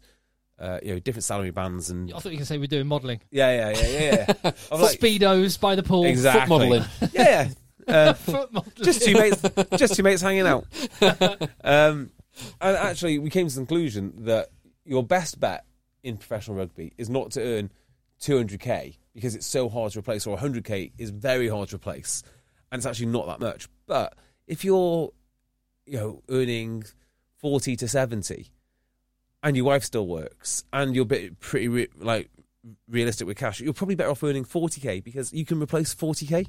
It's not going to be a massive life-changing thing. Or at least you're best off putting maximum amount of pension contributions in whilst you're earning 70 and living on 40 because you can replace that. Exactly. Do not spend it. Do not spend it. As I tell them all the time, do not spend it. Stop spending. So wait, no Ferraris, no Lamborghinis, no Range Rovers. Tough to say, isn't it? G63 AMG. Francois, one day Francois Houhard will stop playing and he's still going to have the payments on his on his Lamborghini. How do you finance a Lamborghini? I will never know. I don't know. I mean, that is... And sleep at night. Why would you? Yeah, and sleep at night. That's the point. Unless you sleep in the Lamborghini, in which case it's absolute steal. There's more comfortable cars to sleep in if that's what you're doing. Oh, dear. I'd get a Volkswagen Passat, Francois. Much more practical to sleep in. Nice big boot. You could just change it up. That could be like a... Lovely, isn't it? Lovely. Spare bedroom. So just back onto Wasp signings and releases, Simon McIntyre is returning to sell Sharks, which is no big news for majority of people. It's big news for us. He's a Broughton Park boy. Broughton Park lad. Our local club to this podcast right now. Coming home, so very, very happy about that. Yeah, and some good competition for Harrison and Evan Rod. Yeah. Really good sign, actually. Can I just ask the question, as slightly off topic for a minute, but just because you mentioned foot modelling, Phil, where do you stand on wearing flip-flops not by a poolside or on the beach? Like just walking down... I'd wear them all the time. Chiltern High Street. You're fine with that? Yeah. If I've got to walk anywhere, any great distance, no, from a practicality and comfort What about flip-flops and socks? Because this seems to be a trend at the moment. Socks and sliders. It's socks and sliders, not flip-flops. Why sliders? What's the difference? With thongs. You wouldn't be able to... The sock... Oh, yeah. You have to squash the sock down. That's a fair point. Socks and sliders. Socks and sliders are comfy. Was it Stormzy was a big part of this trend, I think, a few years ago? Is that right? I don't know. Maybe I don't know. You're in the biz, wrong. Tim. So I saw a gentleman the other day with socks and sliders, right?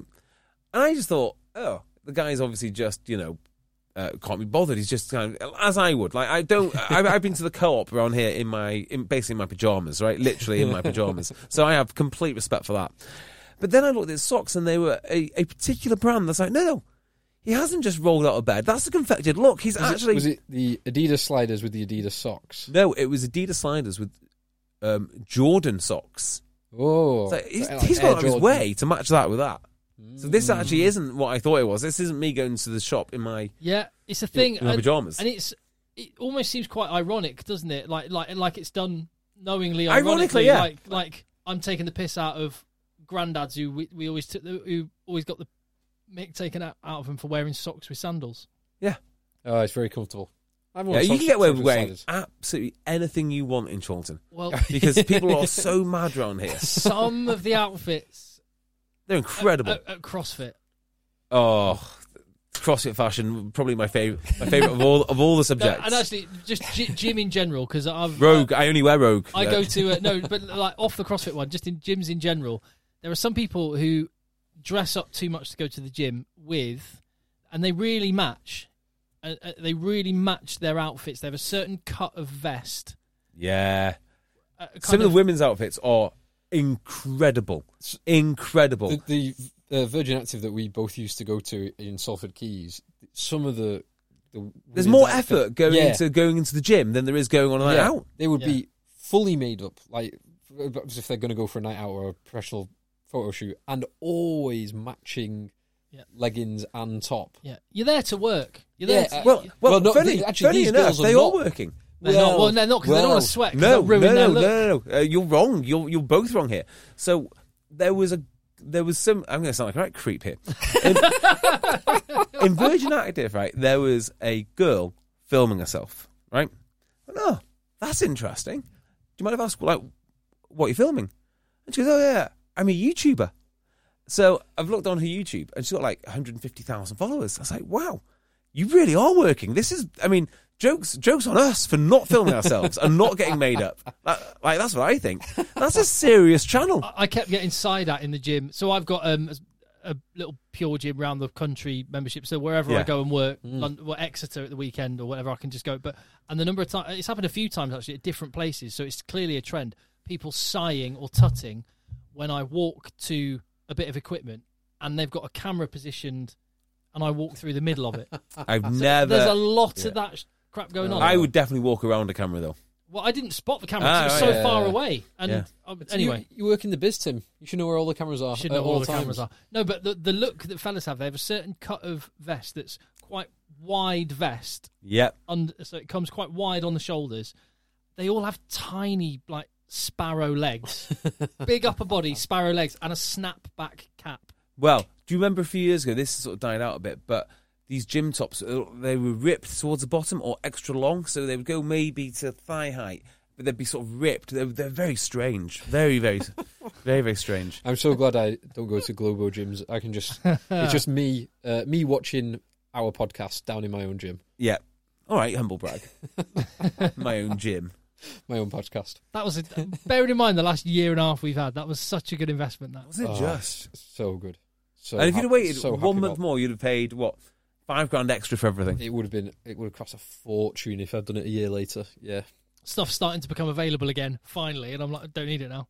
Yeah, I'm thinking about. Let's talk about what I'm going to buy for CrossFit later. I tell you what, I do want. I want to get a set of either a full rack of dumbbells from everything from 2 to 50 kgs, or some adjustable dumbbells that are really, really good that you can.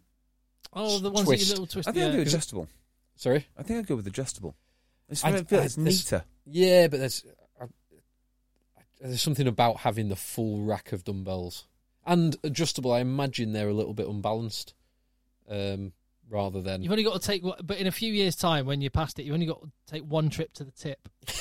Yeah, that's a good point. Nah, be Thomas. Thomas will be down there grafting. Whether he likes it or not. I would like a barbell. I'd like 150 kegs of plates. And the proper ones, the red, blue, red, blue, yellow, green. I did look at getting Eleiko. So I got an absolute steal on my weights, but I looked at getting the proper Olympic Eleiko bars. I don't know what you guys use in CrossFit, but the proper Olympic stuff. It was thousands. We've got Wolverson. I quite like that. Thousands and thousands for what I've got. Yeah, but it looks cool. It looks and amazing. if you're filming yourself, not that I have, you can have the different. People who are watching it can see how much you're lifting. You don't have, you don't need to tell them. Yeah. With the red. Oh yeah, red, reds. blue, Reds. How many yellow, reds? green. Yeah, how many Yeah. reds? Wow. Interesting. Yeah, and that's good because quite often you get gyms those cheap bumpers that are only that they look like they're 25k plates, but they're only 2.5. They're great for filming yourself. So a friend of mine plays at Leeds Beckett.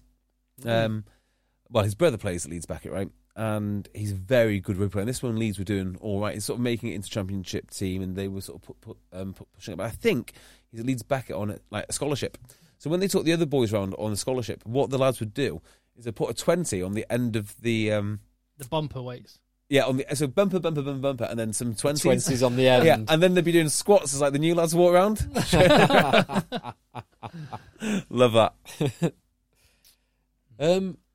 What was I going to say? Next week. A few other things. So one thing you mentioned on Thursday's podcast, which I've not had a chance to do, but you mentioned you wanted to say Tom James, the Northampton scrum half, and you cycled through like Luke James, Sam James, and it's Tom James. Yeah, and then I thought you could probably have a James 15. Do you know what? What a great Paul shout. James, Tom James, Paul James winger. a prop. There must be a Will James a second row. So I actually thought of using this as a quiz question. How many players with the name James can you get in 20 seconds? You'd have Brock James and Butch James. Yes. Butch James has Oh, moved to yeah. 12, of course. Sam James and Luke James. Tom James the winger. Tom James the scrum half. Daffith James Daffith James on the wing. on the other wing. Yeah, good shout. Yeah, you'd not be far off a full 15. Very nice. Yeah, that was going to be like I was going to formulate that into a quiz question. I think the live. By the way, if you're still watching on YouTube, thank you because I gather that the sound and It's all stream's been a bit of a mess today. Yeah. So sorry about that. But and it's now disappeared. Yeah. So, see that. oh well. The other thing I wanted to mention was, and I can't remember why you got into it, but you were talking about massive players. Uh-huh. Did you see the picture that Chris Robshaw posted last week? Hold on, just before we get into that, why do you need a reason to talk about massive players? Yeah, well, good question. we were talking about the guy to the next to Antoine Dupont. Did you see the picture? No, Oh, I've not seen I'll it. show you. You get me that. This guy's enormous. But I haven't seen a picture of Chris Robshaw. So Chris Robshaw last week playing for San Diego Legion posted a picture that at first didn't look. I didn't give it a second glance. So it's that picture there. Okay. And then I looked at it in detail. I was like, which one's Chris Robshaw? And Chris Robshaw is second from the right answer. Chris Robshaw is that one, which means that bloke is absolutely Who is he? enormous. Wow. I don't know. I went through the San Diego playing squad on the day to try and work out how it was, and I'm not actually sure. That guy is. But he is huge. So I'll tell you what, Chris Robshaw in the flesh is a chunky man. I'm running out of battery, so it's not. I haven't got much brightness, but there's Dupont for scale. Yeah. Look at that guy there. Oh, Look at his yes. shoulders. Who is it? So that's a Cyril Bay, and he just dwarfs Cyril Bay. Yeah.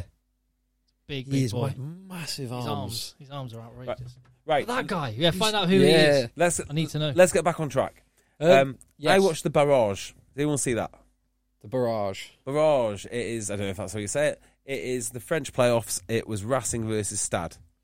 No. Great game. Is this the first round of playoffs? How does it work? So the top four go through. Hold on. Is it just the top four? Yeah, the top two go through to the semi-final. Yeah. The next four. This is how they used to do the championship, isn't it? The next four play off to be the away team in the semi-final. Yes. It's like the wild card playoff. Yeah. In So NFL. When was the club call?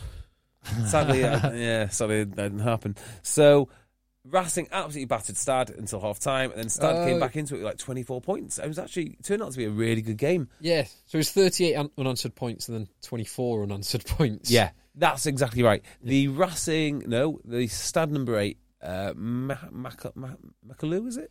Macalou, yeah. Yeah. Is something else. He is something else. Yeah. When he finally wins that French number 8 shirt, because that's where he's playing for Stade, he is going to be They've got a few awesome. vying for that one because they've got the Joseph, Woki is one of my favourite players.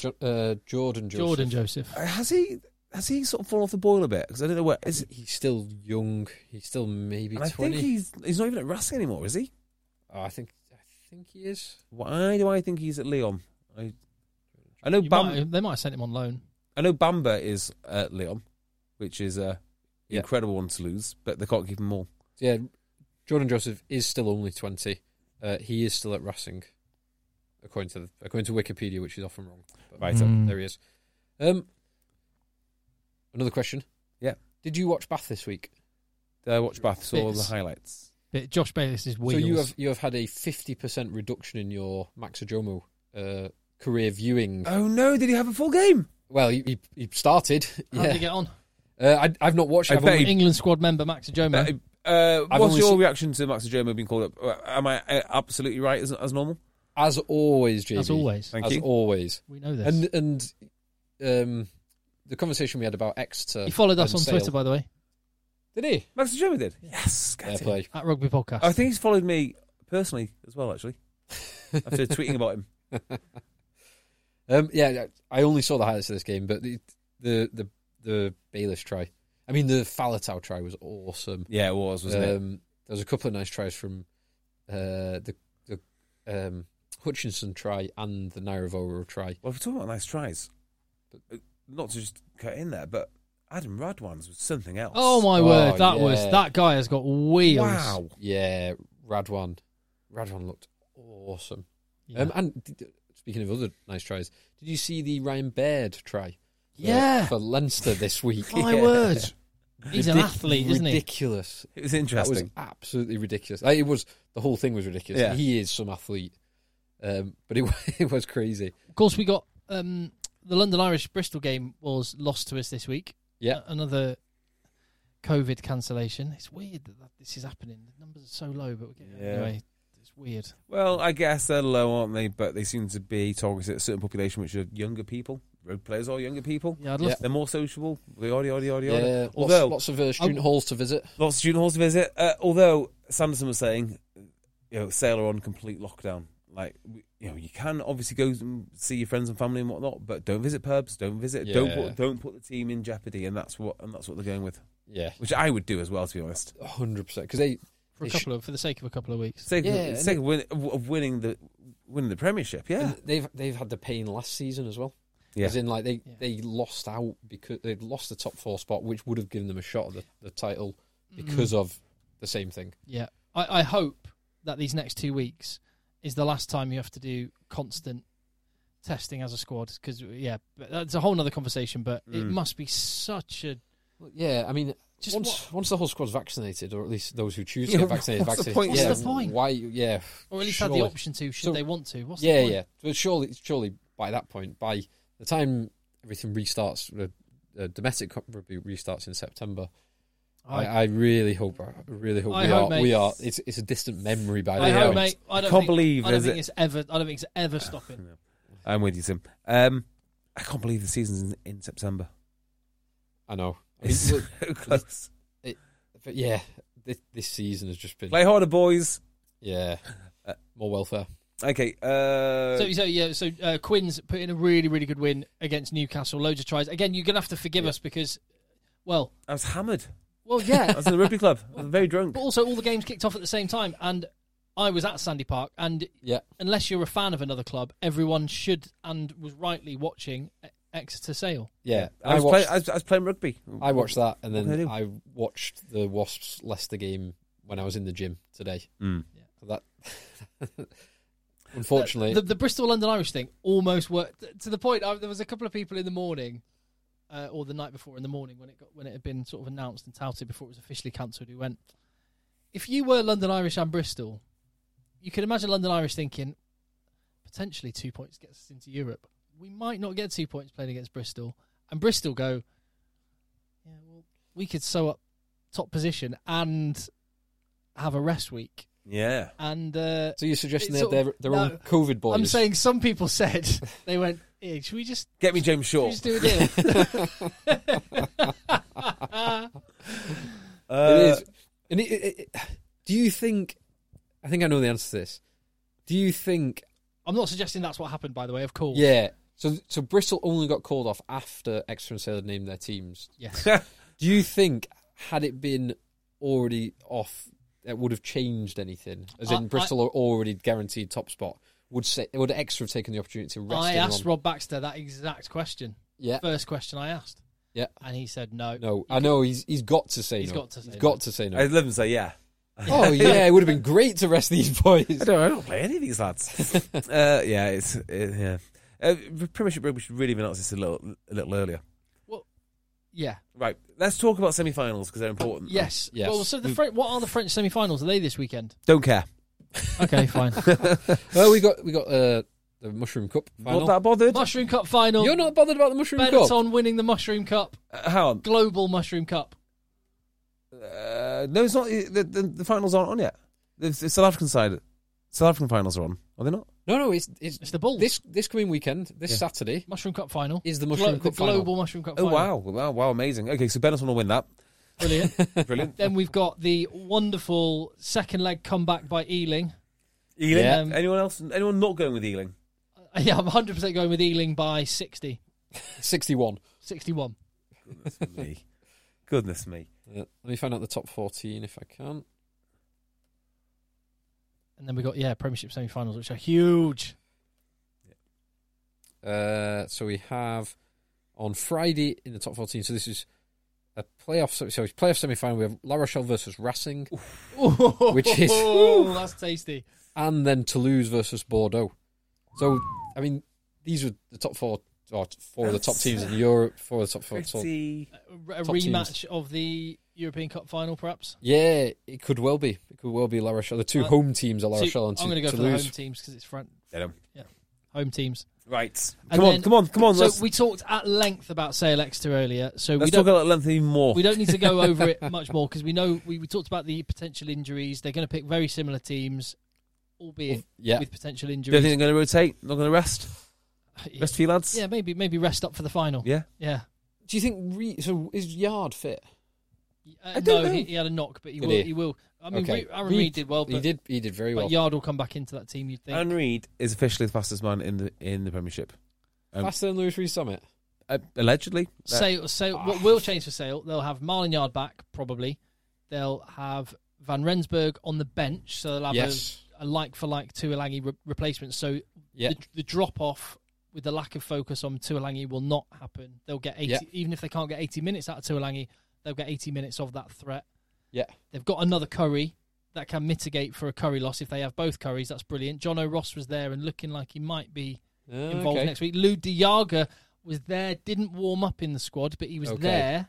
He could be available next week. That would be big. That would be massive. Because then it does allow you to put Jean-Luc Dupree to 6. Yes. So an even bigger pack. Opens up all kinds of possibilities. So, I mean, I think I did hear that Lude might only be fit for the final if they make it. But he's well ahead of schedule, though. But he could be pushed for the semi-final. So have you heard what he's done? Well, he has a double incentive, obviously, because he has the playoffs and then the Lions. Yeah, and I can tell you what he has done. He's got a haircut like he's an Exeter chief. Oh, has he? He's got a mullet. Wow, did not know that. He's also sent his family back to South Africa so he can concentrate on rehab. Oh, God. Lad. Imagine being able to do that. Love that excuse. What an alpha move. Yeah. Sorry, Claire, I've got to concentrate on rehab. Go. Yeah. Why are my bags packed? Rehab, sweetheart. Rehab. Lots and lots of rehab. For how long? Rehab with the boys. How distracting is your family to your rehab? Yeah. Unless has he got kids that just run at his knees? No, Tim, I like to carry out my rehab in Ibiza, Barcelona. I do like the excuses that some... Oh, altitude's good for it. Rooftop bars. Absolutely. Altitude's good for rehab. Absolutely. I do like the excuses that teams come up with for warm weather training, as if warm weather training. I mean, they just want to go to Portugal. So he's done that. Actually, when we put it like that, it doesn't sound quite as dedicated as I originally. Oh wow, what a dedicated pro! And I'm thinking, no, actually, maybe not. Yeah, those are the boys. He is running. He's going to be ready. That would be huge, and that could mitigate an AJ being out, for example. But and Curtis Langdon's a good replacement for Aka van der Merwe. Great replacement. So and as I say, I think they can shift more focus onto Faf. So I think Sale could be almost as strong, if not as strong, in different ways. Exeter, as you already pointed out, might have some big holes, but the nature of Exeter is that they seem to bring whoever in and they do a job. Yeah. And I think I'm commentating on this for or doing comms with BBC Manchester. Are you going down there for it? I don't know what the plan is, but I think there's 3 of us doing it. Awesome. Yeah. Who's the third? No idea. Big name, I'd hope. You'd hope Another big name. Huge name, yeah. Well, not quite as big as the current team have got, but a nice third wheel. That's exciting. That's cool because is there any local football on as well? Might they actually put it out on the actual on radio, on the big channel, on the wireless? Maybe. I hope so. Yeah. There's no point in doing it if no one's listening. There won't be any local football because it's Euros and all domestic stuff's finished. Yes, exciting. Lancashire Lightning might be playing. Yeah, they could be. So, yeah, listen up for that. Yeah, radio like you've never experienced it before. Very enthusiastic. Reinvented radio. I'll go with watch BT Sport, listen to JB. I'll go with that. Perfect. Now, Bristol. What do you think is going to happen? Yeah, predictions. Oh, Sale are winning it. They're winning it hands down. It depends on injuries for me. I think if you take out those guys, those 4 enormous units that I listed before, Yannis Kirsten, Jack Vermeulen, Dave Ewers, and Sam Skinner, which at least one of them is definitely out, and it's likely there could be another 2. If you take out, let's say, if you take out all 4 of those, Sale will win. I think because it just totally shifts that balance of power. Johnny Gray might be back, which could mitigate that slightly, but still, yeah. Johnny Gray, the amount Johnny of Gray's work not the those same. 4 guys get through. Yeah, and so just watch how the big sighting that panel. big- Watch the sighting panel. They're all enormous. They can all carry They as well, really and can. they all offer that heavy traffic carrying threat. Luke Cowan-Dickey was so good. I'm going to make a good prediction, though, and it's not a great prediction, but it's a prediction. The winner of this semi-final is the winner of the league, of the championship. I think they might take too much out of each other. Okay. I'm now going. I think Bristol, in my head, are current favourites for the title. They've had a week's rest while the other 2 are bashing each other to bits. Okay. So predictions for this game. JB Predictions for saying this game. Sale. If Aka van der Merwe, Tom Curry, and AJ McGinty are out, and Lou Diaga is not back, Exeter win. Come on, May. I think actually, no, I So, think yeah. Exeter going to win. No caveats. Yeah, no caveats. Exeter win. So I am also going for Exeter, but Sale. But I think this is a knife edge. I think this will go. Yeah. This. I mean, it's not hard to say after a 20 points to 19 game, but I think this will be settled by 1 or 2 points in either direction. But give me Exeter. Exeter will be, and they had a bad first half against Northampton. They had a bad, by their standards, first half against Sale. They need to click. Yeah. From the first whistle. Hogg got taken off relatively early, didn't he? Or was that? Did he come back on? Was it a yellow card? He got taken off for the yellow card. Yes, for that's the right. Yeah, you're right. Ignore me. Happily. Now the other semi-final. This is so exciting. This is going to be Tries everywhere. Bristol Quins. Yeah, this is going to be loose. I have a This is feeling going to be awesome. Quins are going to go well here. Really well. I don't know why. I just think that... Is Esther Hazen back, or is he only back for the final? No. He's not even back for the final, is he? Yeah, no. Yeah, he's back if they make the final. Yeah. I think he's back for... it's 3 games, so he wasn't available this game. He wasn't available... No, he was 6 games. 6 games? Yeah. Because he had 2 red cards, hasn't he? It's the second one. Second one of the season, so there's no mitigation. I can't remember. Yeah. Oh, brutal. And it was... No, was it just because it was the Curtis Rona elbow, forearm to the face. Yeah. So, yeah, I'm sure it was 6 games, because it was a while ago. But they looked free-flowing against Newcastle. Yeah, I mean, Bristol played Quins, where Quins should have won the game a couple of months ago, and Bristol had an amazing comeback.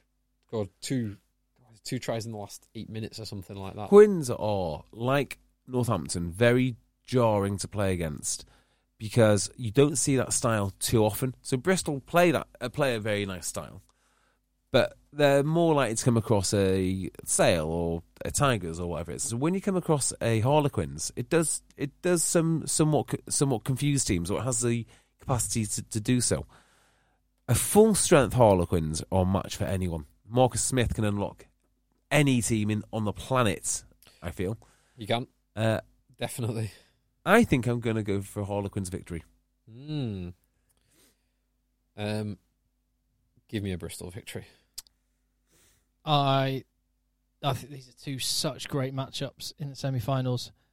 I'm just going to go that crowd and at home.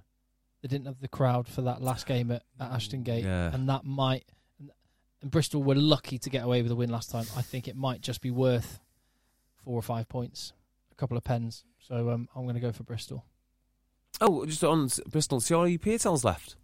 Not left, or leaving at the last 2 games. Yeah, which is a big loss. It's a shame. Yeah. Oh. So I've just checked. London Irish Quins was round 17. So we've had rounds 18, 19, 20, 21, 22. Now, that was on the 23rd of April, so there was no games in Europe. So if it's 6 games, which I think it is, he will miss this game. Esterhuizen will miss this game, so he would then be available for the final. Unless Harlequins have arranged some game of 3/3. They need to get a friendly with Harlequins amateurs. Yeah, absolutely. So I seem to be alone on my prediction for Harlequins. And on sale. So. Yeah, you're out on a limb. Ooh, I don't think both of those results happen. The Sale one is the more likely, in my opinion. Sale Harlequins final, then obviously Sale win the whole thing. That's how I see it. So if it's a Sale Harlequins final, yes, Sale win the whole thing. Oh, I mean, the big question: will Saracens rest up their Lions? Legitimately, you might go. Go on, lads. Sit all 7 or however many. Sit them all on the bench. Go to Jersey. They could and probably should sit them all on the bench, or even no, it's not play them. 60-0. 60-0. Oh, last thing before we go, Steve Diamond linked to Gloucester. It sounds like, and not as a coach or as a player. Before you say anything, as an owner. As an owner. We've flippantly said that a few times on the podcast, haven't we? He won't be interested in being in charge unless he's in charge. In charge. So I wonder if he has, and this is pure speculation, I do not know, I wonder if he's found some financial backers from somewhere. He's a very wealthy individual in his own right, but he's not in the realms of hundreds of millions of pounds wealthy. Yeah, you can't afford to lose. He had some time as Russia head coach, didn't he? Yeah. He'll have made some contacts. So you can't afford to lose several £millions per year and fully owning a club outright. So Gloucester wants to, or one of the Gloucester shareholders is wanting to sell. Steve has got a willing buyer wanting to buy. You could see Steve Diamond at Gloucester. I don't like that. Don't like it. It doesn't feel right. You start supporting Gloucester then? It just doesn't feel right. It doesn't feel right. Well, he's been at Saracens before. Didn't feel right then. And Northampton, don't forget that. Yeah, he's at Northampton too. So we'll see how that one develops. An interesting story. That is interesting. Right, yeah, I think it was a great suggestion, by the way, the message that said we should just do a sort of end-of-season review, because then we can give a little bit of time to each club, because I appreciate if you're a Northampton fan, you'd have been listening and you only really heard, Rory Hutchinson scored a good try. Yes. It's that time of the season. Northampton have already sealed their 5th place, and that's the nature of it. But yeah, that would be good to have some time. We've got the Q&A podcast coming, so get your questions and thoughts in. Contact eggchasers@gmail.com. We're patreon.com/eggchasers. He's at JBeardmore. I'm at Cocker. Phil is lurking on Twitter. Hit subscribe. Go to our YouTube feed and hit subscribe. We have got so much content coming your way over the next couple of months in the culmination of the Premiership and Mushroom Cup, and of course in the build-up to the British and Irish Lions tour of South Africa. The players headed off today. Is it? No. Jersey. They went to Jersey today. That's what I meant, yeah. Oh, because I was going, hold on, get back for Edinburgh. I'm going to the Edinburgh. Oh, why? I'm going to Edinburgh for the Lions game. You working? Yeah. Yes. Awesome. Talk sport. Oh, awesome. Very good. Very good. That is exciting. Yeah, I'm excited about that. Right, but anyway, nice one. Let the boys play. Let the boys play. Bob. Planning for your next trip? Elevate your travel style with Quince. Quince has all the jet-setting essentials you'll want for your next getaway, like European linen, premium luggage options, buttery soft Italian leather bags, and so much more. And is all priced at 50 to 80% less than similar brands. Plus, Quince only works with factories that use safe and ethical manufacturing practices. Pack your bags with high-quality essentials you'll be wearing for vacations to come with Quince. Go to quince.com/pack for free shipping and 365-day returns. Mom deserves the best, and there's no better place to shop for Mother's Day than Whole Foods Market. They're your destination for unbeatable savings, from premium gifts to show-stopping flowers and irresistible desserts. Start by saving 33% with Prime on all body care and candles. Then get a 15-stem bunch of tulips for just $9.99 each with Prime. Round out Mom's menu with festive rosé, irresistible berry chantilly cake, and more special treats. Come celebrate Mother's Day at Whole Foods Market.